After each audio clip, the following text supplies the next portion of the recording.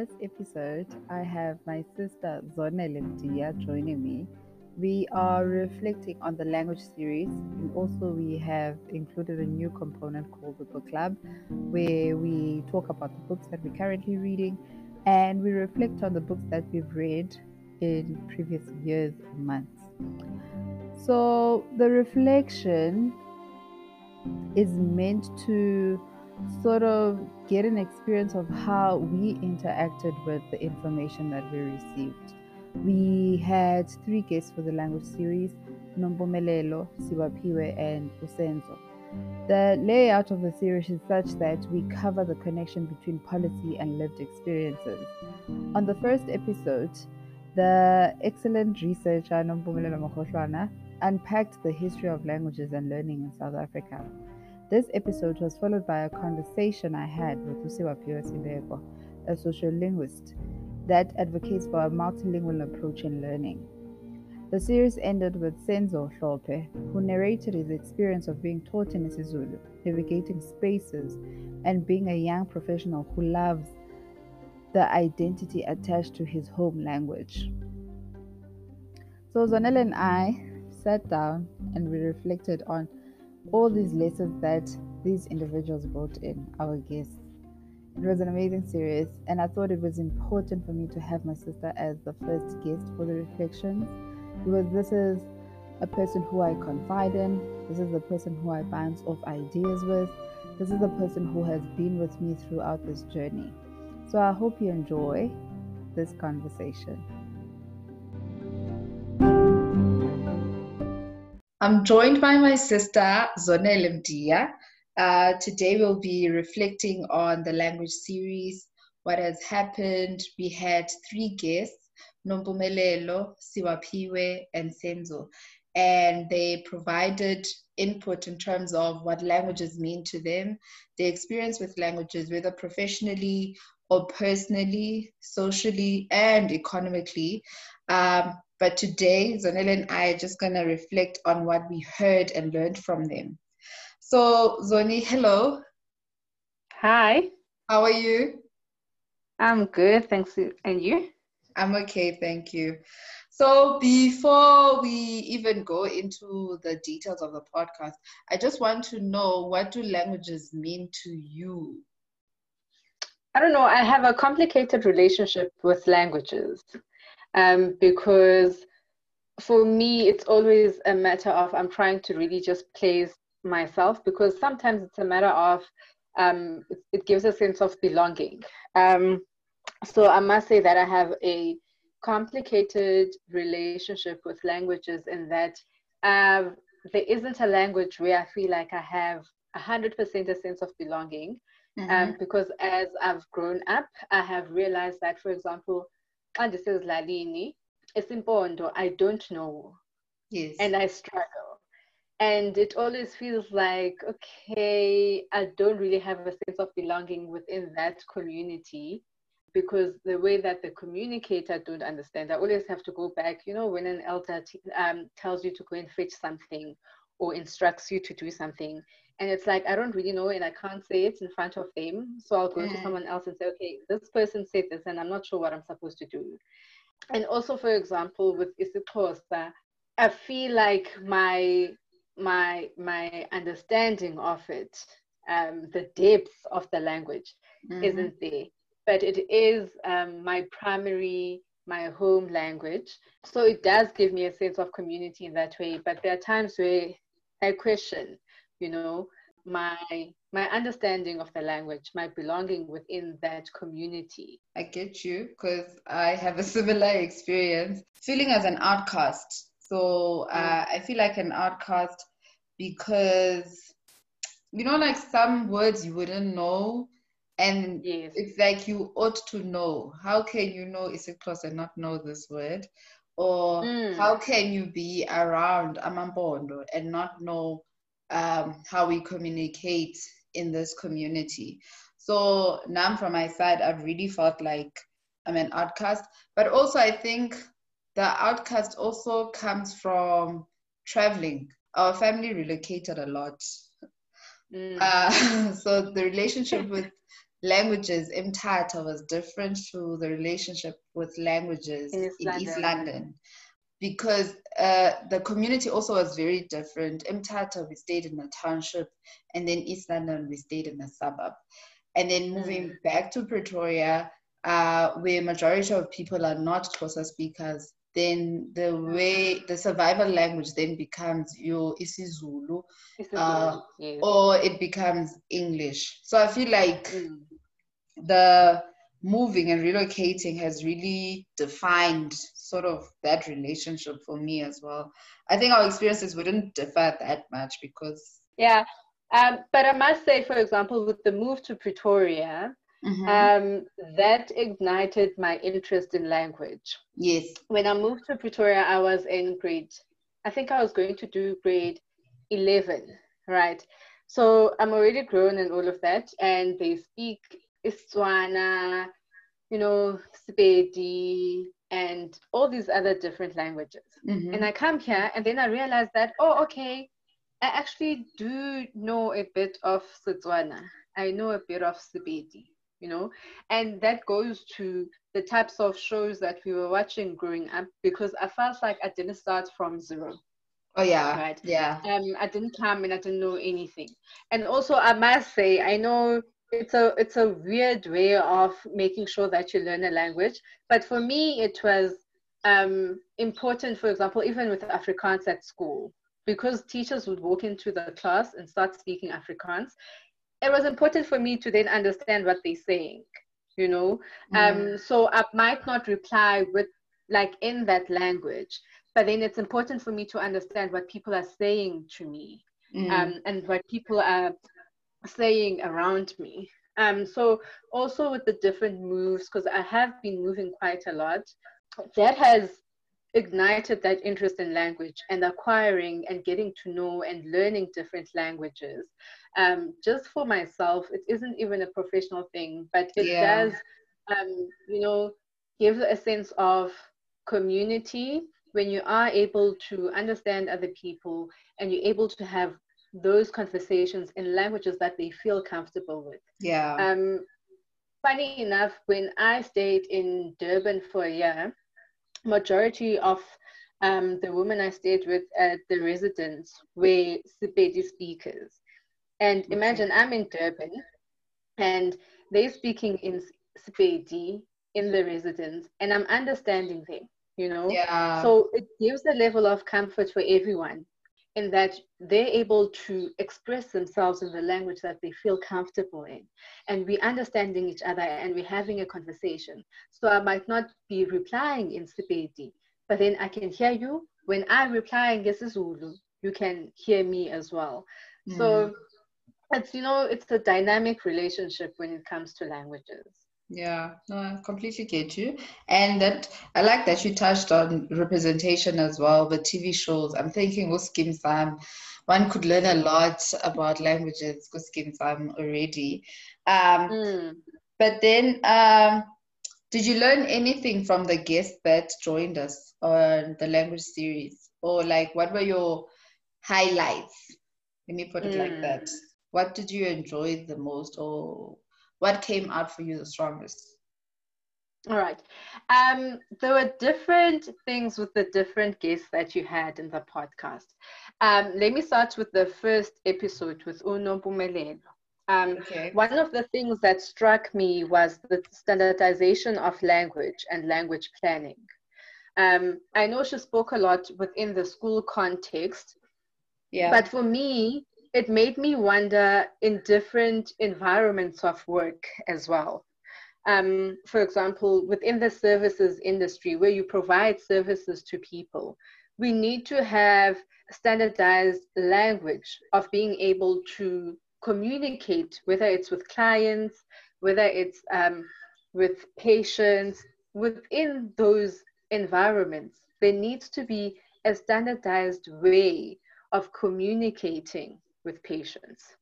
Okay. And one of the things that I noted with that, for example, Butsenzo had mentioned that, for example, if a teacher was explaining photosynthesis, right, the word photosynthesis might not be there but explaining the process was something that the teachers would do, so that you do understand that this is what I'm talking about and this is the process and the examples and so on. So I found that even with different industries, it then becomes important to have, you know, because for example, within my own professional experience, I can explain something, but then I don't have the actual word for it. Okay. Right. I can provide an example of something if I'm with, let's say, a Xhosa speaking or a Zulu speaking client. I'm able to explain certain things in that language, but then I don't actually have the standardized language of it. And with that, it also becomes very important, because one of the things that I was thinking about just within my own experience in my own field was that we have certain discourses in English, right? Yeah. And just going back to something I had learned during my honors at UKZN, it was that, for example, we no longer say a person is a disabled person, or that person is disabled, you know. It has shifted to, it's a person living with disability, a person with albinism. So it's acknowledging the personhood, yeah, yes, of that individual. So now when I go back to isiXhosa or isiZulu, what discourses are we having to let go of, you know, those discourses that people frown upon in this day and age? So are we translating even in our own languages as we grow, as we learn, as we change the way we speak about things and we speak about people? Are those transitions happening within our own indigenous languages? Because that becomes very important. I don't think we are. Yeah, because for me, for example, it becomes easier and more comfortable if I revert to the English language when speaking about certain things, because I know that, for example, a certain term is derogatory and this is what we say now. In isiXhosa, I can't pinpoint what do we say now. We have established that certain terms are derogatory towards certain communities, but then what terms do we use? Yes, you know, so that becomes very important to me, that even in our everyday language doesn't have to be something that is just academic or institutionalized, but the way that we relate to each other, the way we speak to each other becomes very important. So then it's important to start having those discourses in our own indigenous languages, so that we are able to, you know, build the vocabulary, making sure that we have words that are, you know, friendly to certain communities. There is, for example, an individual on Twitter who was translating certain LGBTI words in isiXhosa. And that for me becomes very important, because I need to know in my language, so that when I'm speaking in isiXhosa, I'm able to, you know, correctly refer to people. Instead of just reverting to English, because that's not always helpful. When you're trying to teach and bring awareness, for example, within different communities, it then becomes important that with certain words, you're able to speak in their own language so that there is that level of understanding. Yes. Yeah, got you on that one. The standardized, you mentioned Nompumelelo and the standardized language approach as well. Is this the same as the value that you were saying, that maybe we should start putting value into languages? Does it tie to that, or? So in terms of the standardization for me, I think, yes, it's important that we put value into our languages. But then also, for example, because we don't want to shy away from everyday people having access to certain terms and languages and so on, it's important to not then just institutionalize the language or to have it as jargon, but then to also make sure that it's part of everyday life. Life, yeah. Siwa Piwa had also mentioned how language is constantly changing, right? And she made an example of Sabawel. Yeah. Right. So, for example, within our everyday discourses, we need to then have a language that is also accessible to people, because one of the difficulties where language becomes accessible only within an academic institution, for example, or within a particular industry, is that most people don't have an understanding, they cannot relate with that information. Right? So in as much as we want to maintain the value of our languages, we also need to make it accessible to everyone, so that they also have the understanding of these discourses, of these terms, of the change in the way in which we speak about people and we speak about certain things. Yeah. No, I get you. Mm. I guess I should also reflect on my part as well. So for me, Nompumelelo, she touched on a major problem in the education system, that we do have qualified teachers, but our teaching methodologies, I believe they are lacking. And I want to be more harsh than how she sort of narrated what is the problem. So, because she said you can't just talk about languages without talking about teaching. And what happens in the education space a lot, for example, unions, education specialists, they will always come back to the teaching methodology, that you can't introduce robotics if the teaching is not right. So you are working on not so fertile land because the teaching component is just not happening. And I think that is sort of like a disadvantage of the system as well, because currently our teachers are getting a lot of content because they're going through university, they are studying through that process, but the practical component is at minimal, because when they go to do practical, sometimes they're assisting a teacher. So it's not necessarily you standing in front of a class. Whereas back in the day, teachers were even trained to on how to write on the board, for example. So the methodology has changed completely. And I feel like she highlighted an important point, because for the rest of the podcast, we always have to have that in mind, that we can talk STEM, we can talk maths, we can talk engineering, we can talk about anything else. But if what's happening in the classroom is not translating back to the learner, then we have a major problem, because then we have an influx of qualified people that don't know how to bring back the content, right? But then at the same time, I don't want to underplay the fact that children are smart. Children are capable of teaching themselves as well. Some children don't even experience help from home, but then they teach themselves and they get through matric, right?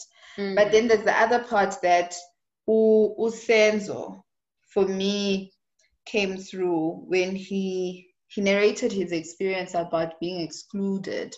And by excluded, I'm not meaning like he was excluded from university or school, but the exclusion from the other community, where no one knew what UCT was from his community. No one saw that he was fit to be part of that institution. Like, how dare you type of a thing get there? But then at the same time, in as much as we have doubt, we're going to support you because we believe in you, right? And there's also a language culture thing going on there. And like Usiwaphiwe said earlier as well, when she touched on the emotion being lost in translation, I felt like many people in our communities are not understood because of that. You cannot move because somehow you feel like you don't have the English words or the vocabulary to state how you feel, to state your condition, but you know that maybe it's an unbearable situation that you're currently in, and the only way of communicating could be your tears. But it's not necessarily words. And sometimes you'll find that in your home language you will gather the words to define that, but then for now you just don't have the words, right? So, and then the last highlight for me was when she spoke about the work that they're doing with her community, Usiwaphiwe, teaching young children, helping them with comprehending, helping them to understand the work. I believe it is important because that's a confidence booster. It's already starting, and it's a communal effort as well. And I really like that from her. Oh, it was a really nice series. I really enjoyed it. But yeah. It was a really nice series. And just to touch on something that you had mentioned about how teaching is conducted currently. What I liked about some of the examples that Usenzo gave in terms of how their teachers would teach them was that it was active learning instead of, providing children or students with information that they're supposed to passively learn, and then you just learn in order to get your marks and keep it going. So one of the examples that he used was the exercise when they were applying to university, and they had to write their the answers for those essay questions in isiZulu and then write them in English, and then the teachers would look through them. So it then becomes very important that students are actively engaged in their learning instead of passively for the sake of passing, getting to a higher grade. Active learning becomes something that's very important, because that's also something I have seen as a shortcoming for myself, that I was always sort of passive with my learning. It was always that, okay, just do what you need to do to get to the other grade. And then when I went to university, I realized, oh, okay, now that doesn't work, because you need to critically engage with the information that you are receiving. Right. So then that becomes very important that, for example, I know in primary school, we used to write a lot of notes before you do some questions. So for example, in maths, the teacher will literally write the notes on the board. You have to copy them. All right. And then you go into doing questions and answers and all exercise. Of that. So even that, acknowledging that, oh, okay, I was being taught how to actually make notes, because it was something that was done throughout in English. You knew that before you actually, when you start with a new topic, you start with, okay, the teacher will write down the notes that you need to know on the board, summarize the information nicely, you color code it. So you are, in a way, supposed to be actively engaging with your material and not just reading your textbook passively and answering the questions just because it's something that needs to be done. So it becomes very important to actively engage, use examples that are applicable to the child at their level and their context, so that they can relate to, oh, okay, actually. Yeah, and we will always go back to the photosynthesis example because it was a process that was explained, even though the vocab in your home language does not exist, but it was explained, and in that way you understood what it is that you were talking about. I like that. And then any items that you felt like were contradictory or you could not really wrap your head around them? I did find the first episode a bit technical in that I wasn't aware of all of these different policies within the education space, because it provided insight into the happenings and the development within the education space. And those are things that we are not aware about, because we are just receiving that education. But then what happens in the background, for example, we're not particularly aware of. So one of those points, for example, is that children between, I think, grade 1 and grade 3 can be taught in their mother tongue.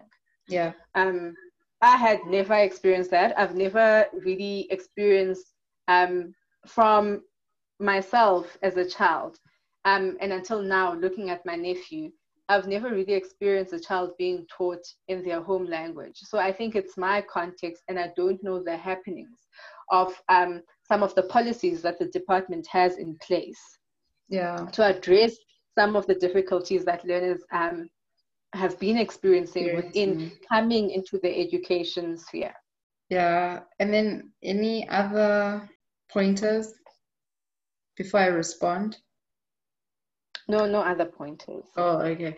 So on that point, right, I believe it's also geographical. It's geographical in the sense that if you are in a rural school, chances are that's what you're going to receive. But then if you are in an urban school, chances are you're going to receive English as a home language. So that's the practice currently. But it doesn't mean that it's, how do I put it? It doesn't mean that it should not be achieved in urban schools as well. Yeah. So I think it does sort of create a class divide in that sense, that some others are taught in this, and then because the economy responds better to this, then these ones tend to benefit more. Yeah, so it does create a pattern.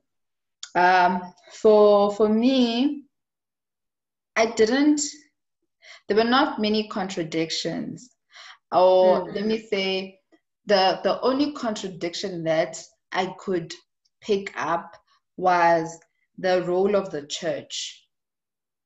The role of the church back then, the role of the church now. The role of the church in South Africa is very instrumental in the development of South Africa. It is very instrumental. It has its own influences. It is present. We can see it. We can feel it, right? But now I'm starting to question what's the role of the church today, because hardly ever in politics, hardly ever advocating for certain rights, hardly ever visible. We will see an archbishop standing and announcing and pronouncing that this is not right, or all of that. But it as a movement, the church as a movement, I see it lacking. Because if the church back in the day translated, for example, the Methodist Church, I believe, was the first church to start translating the Bible. I'm not negating the fact that there were also issues with that translation, but what I'm trying to say is the church was visible in their politics, and they were sound in what it is that they wanted to do. But currently, it seems like they are dwelling a lot on poverty, and this has nothing to do with education currently, but I'm just talking to the social fabric of the country, that the church is failing its people. People who believe in those values and all of that. So that part, I just feel like it's contradictory to the times. Let me put it like that.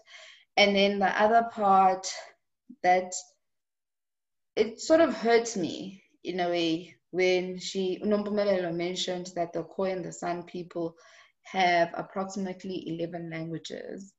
What hurt me was the fact that today South Africa has 11 official languages, but their language does not even form part of the official languages. That contradiction, that 11 languages, 11 native languages from the Khoi and the San people, and then today you have 11 official languages, and that does not even include one of those 11 languages from their part.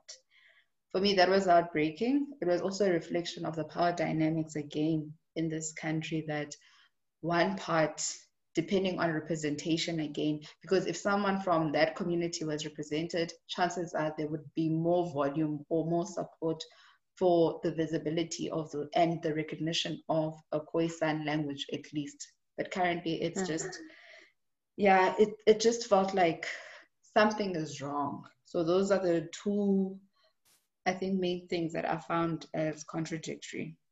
No, I hear you, especially about the Khoi languages, which speaks to the preservation of language. Yeah. And how, because I know that that community has been fighting for certain for their languages to be acknowledged, you know, for their chieftaincies and so on to be acknowledged. And I think it then becomes very important to also speak about how do we preserve our languages? Yeah. How do we work on the preservation of language? And also, I think that the other difficulty becomes, for example, in that when you're trying to find official languages, you're simplifying a very complicated and complex thing, because isiXhosa, for example, there are people within who are regarded as abaXhosa who say and Teti is Xhosa. Yes, it's important. Yeah. You know, and it's simplifying something that is complex, because it's the same with Sesotho. You know, there's a Sesotho that I don't know. I'm not sure if it's the northern one, but the southern one. Yes, for me it doesn't sound the same. And there's one where I can hear, I can understand, and there's one way I don't. So it becomes very simplified when you try to narrow down, and you try to pick and choose as to, okay, let's take this one to speak for everyone within this bracket, because even with Afrikaans, for example, the fact that there were different types, but then the one that got the recognition was the one that came with came with power, political power. Yes. Yeah. So we need to then acknowledge that we are not doing enough when it comes to language preservation. Yes. Yeah. And it speaks to that part where Umbomi kept on saying that if we don't make our languages have value, then we're already diminishing their value. The value is just being diminished automatically by us not recognizing them as a language of the economy or something. But even if it's the language of the people, for example, because you work with people, you interact with people from different backgrounds, so the assumption should not be that you're supposed to speak English only. I guess that's what I'm understanding. And then let's move away now from the podcast and let's start talking about books. All right. So what book are you currently reading? I am currently reading The Pink Line by Mark Gevisser. What are you reading? I'm reading the same book. What? I'm reading another book. I just finished reading The Alchemist. And I had put The Pink Line on pause just to read The Alchemist, and then now I'm back to The Pink Line. And then what was the other book that you were reading before The Alchemist and Pink Line? And Pink Line, let's see. I read The Longest March by Ufred Khumalo. Oh, wait, actually, after that book, I had read The Woman Next Door by Yawande. Oh, okay. Well, what did I read before this? It was some I don't know, but it's Brené Brown, a book by Brené Brown. I forgot the title of the book because all her titles are just in my head, but now I forgot the specific title of the book. And then do you want to reflect on any book since you're currently reading this one, meaning you can't reflect on this one? Or I can start. Okay, so I want to reflect on the author. So the author is Professor Phumla Gobodo-Madikizela. Many old-ish people would know her as the first clinical psychologist, first Black clinical psychologist in South Africa. I think she did a lot of work through representation because I believe many young Black people started moving towards that profession when they saw her. She worked on the TRC, interestingly enough, and her first book is, it's A Human Being Died That Night, Forgiving Apartheid's Chief Killer, where she interviews Eugene de Kock. It is an uncomfortable read because tapping into the mind of a killer, particularly a political killer, and some killings were senseless, were brutal, and they caused so much trauma in the Black community. So trying to understand his psyche for me was a weird feeling. But then also what intrigued me was how she walked herself through the interviews and stuff like that. I'm still not comfortable about forgiving apartheid's chief killer because I feel like Eugene de Kock was the bait and many people did not take account for their actions, but because he was the mastermind, he's not necessarily the mastermind, he is the doer of what the masterminds had already decided to be done. So for example, if I know the Motherwell 4, for example, it's an instruction from high-ranking people who would talk to people who Flat Plus, because Eugene was part of the Flat Plus people. He was the head, actually, of Flat Plus. And then they would carry out the murder. So I feel like he is just, he is the actual murderer, but then also there is no accounting of the people who instructed him. And for example, I can even say maybe F.W. de Klerk was part of those. And that is questionable. So the book is interesting, but I wouldn't recommend it for someone who could easily be triggered by trauma, right? Okay. So that's the first one. And then she had a second book, which she calls Day We Hope. And it's facing our past to find a new future. The book consists of essays that she wrote to newspaper platforms, So Your Mail and Guardian. I don't think Daily Maverick at that time, because I think this is a 2014 book, or previously, yeah. But what's interesting for me is to hear someone who was involved in the TRC and what is it that they see today. Because I think people who worked in the TRC, they glorify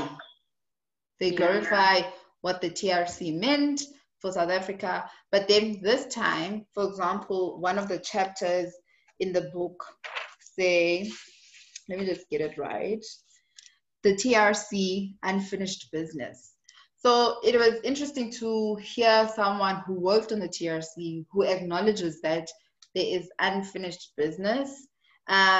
She also spoke, I think the chapter that I liked the most was when she spoke about Julius Malema and what he represents in South Africa. Like whether you like him or not, he's a representation of many young, angry Black people.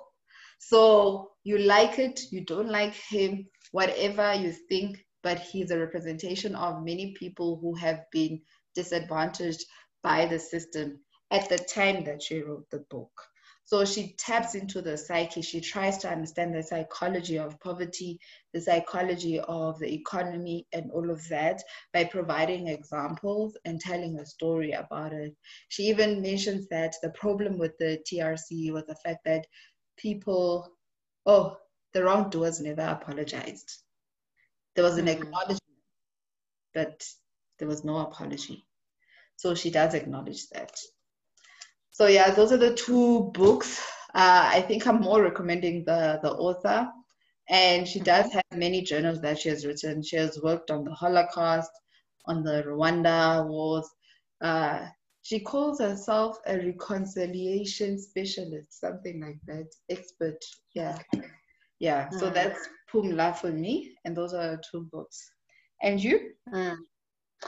I like that she, as someone who was involved in the TRC, has reflected on that process years later, you know, so that it's not taken. It's so important that we reflect on certain things. So I'm happy, and I should definitely get myself a copy to read.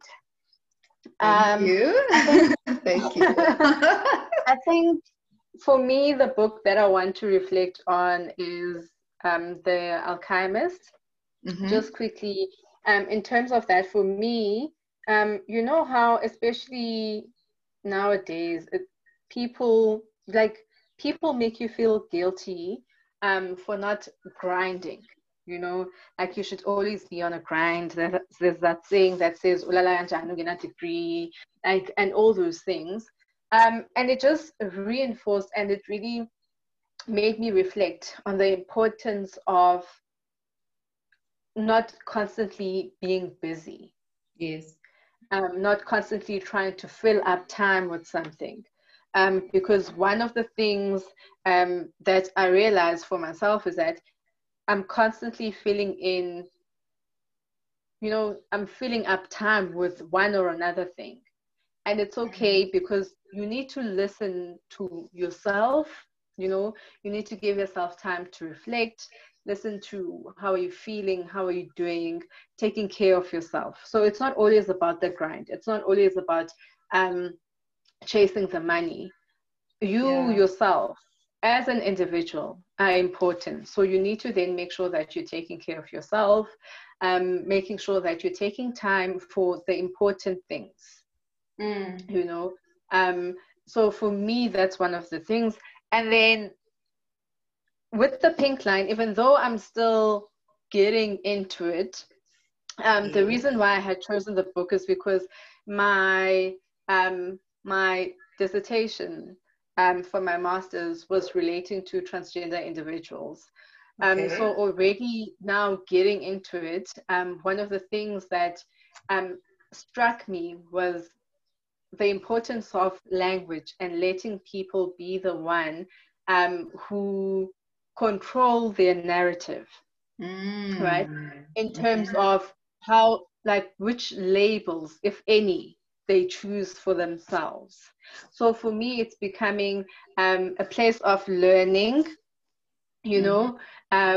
about how other people around the world relate with themselves, with their communities. So I'm very excited about it. I'm very excited to get into it. No, I like that. And also what I liked about The Alchemist was I want to tie it back to the busyness that you highlighted, was the fact that if you're busy, you don't have time to listen to yourself as well. So there was a lot of instinct work happening with the main character. I don't even remember who the main character was. But there was a lot of inner work happening, and I liked that it was during quiet times that was he a shepherd? Yes. That he found how to move next. So the relaxing, the listening to your body, the listening to yourself happens in quiet times and not in busy times, as we would like to think. So it's like chasing the money and heading nowhere. Yeah, no, I like that. But do you have any last words before we end? For me, just thank you very much for the language series. It was very informative, and I'm looking forward to many more to come from you. Oh, thank you so much. Thank you, Chairman and Board Director of my life. No, thank you so much. I really appreciate your assistance. I really appreciate your counsel, and I appreciate you, and thank God for a sister. So thank you so much for doing this with me as well. I really appreciate it.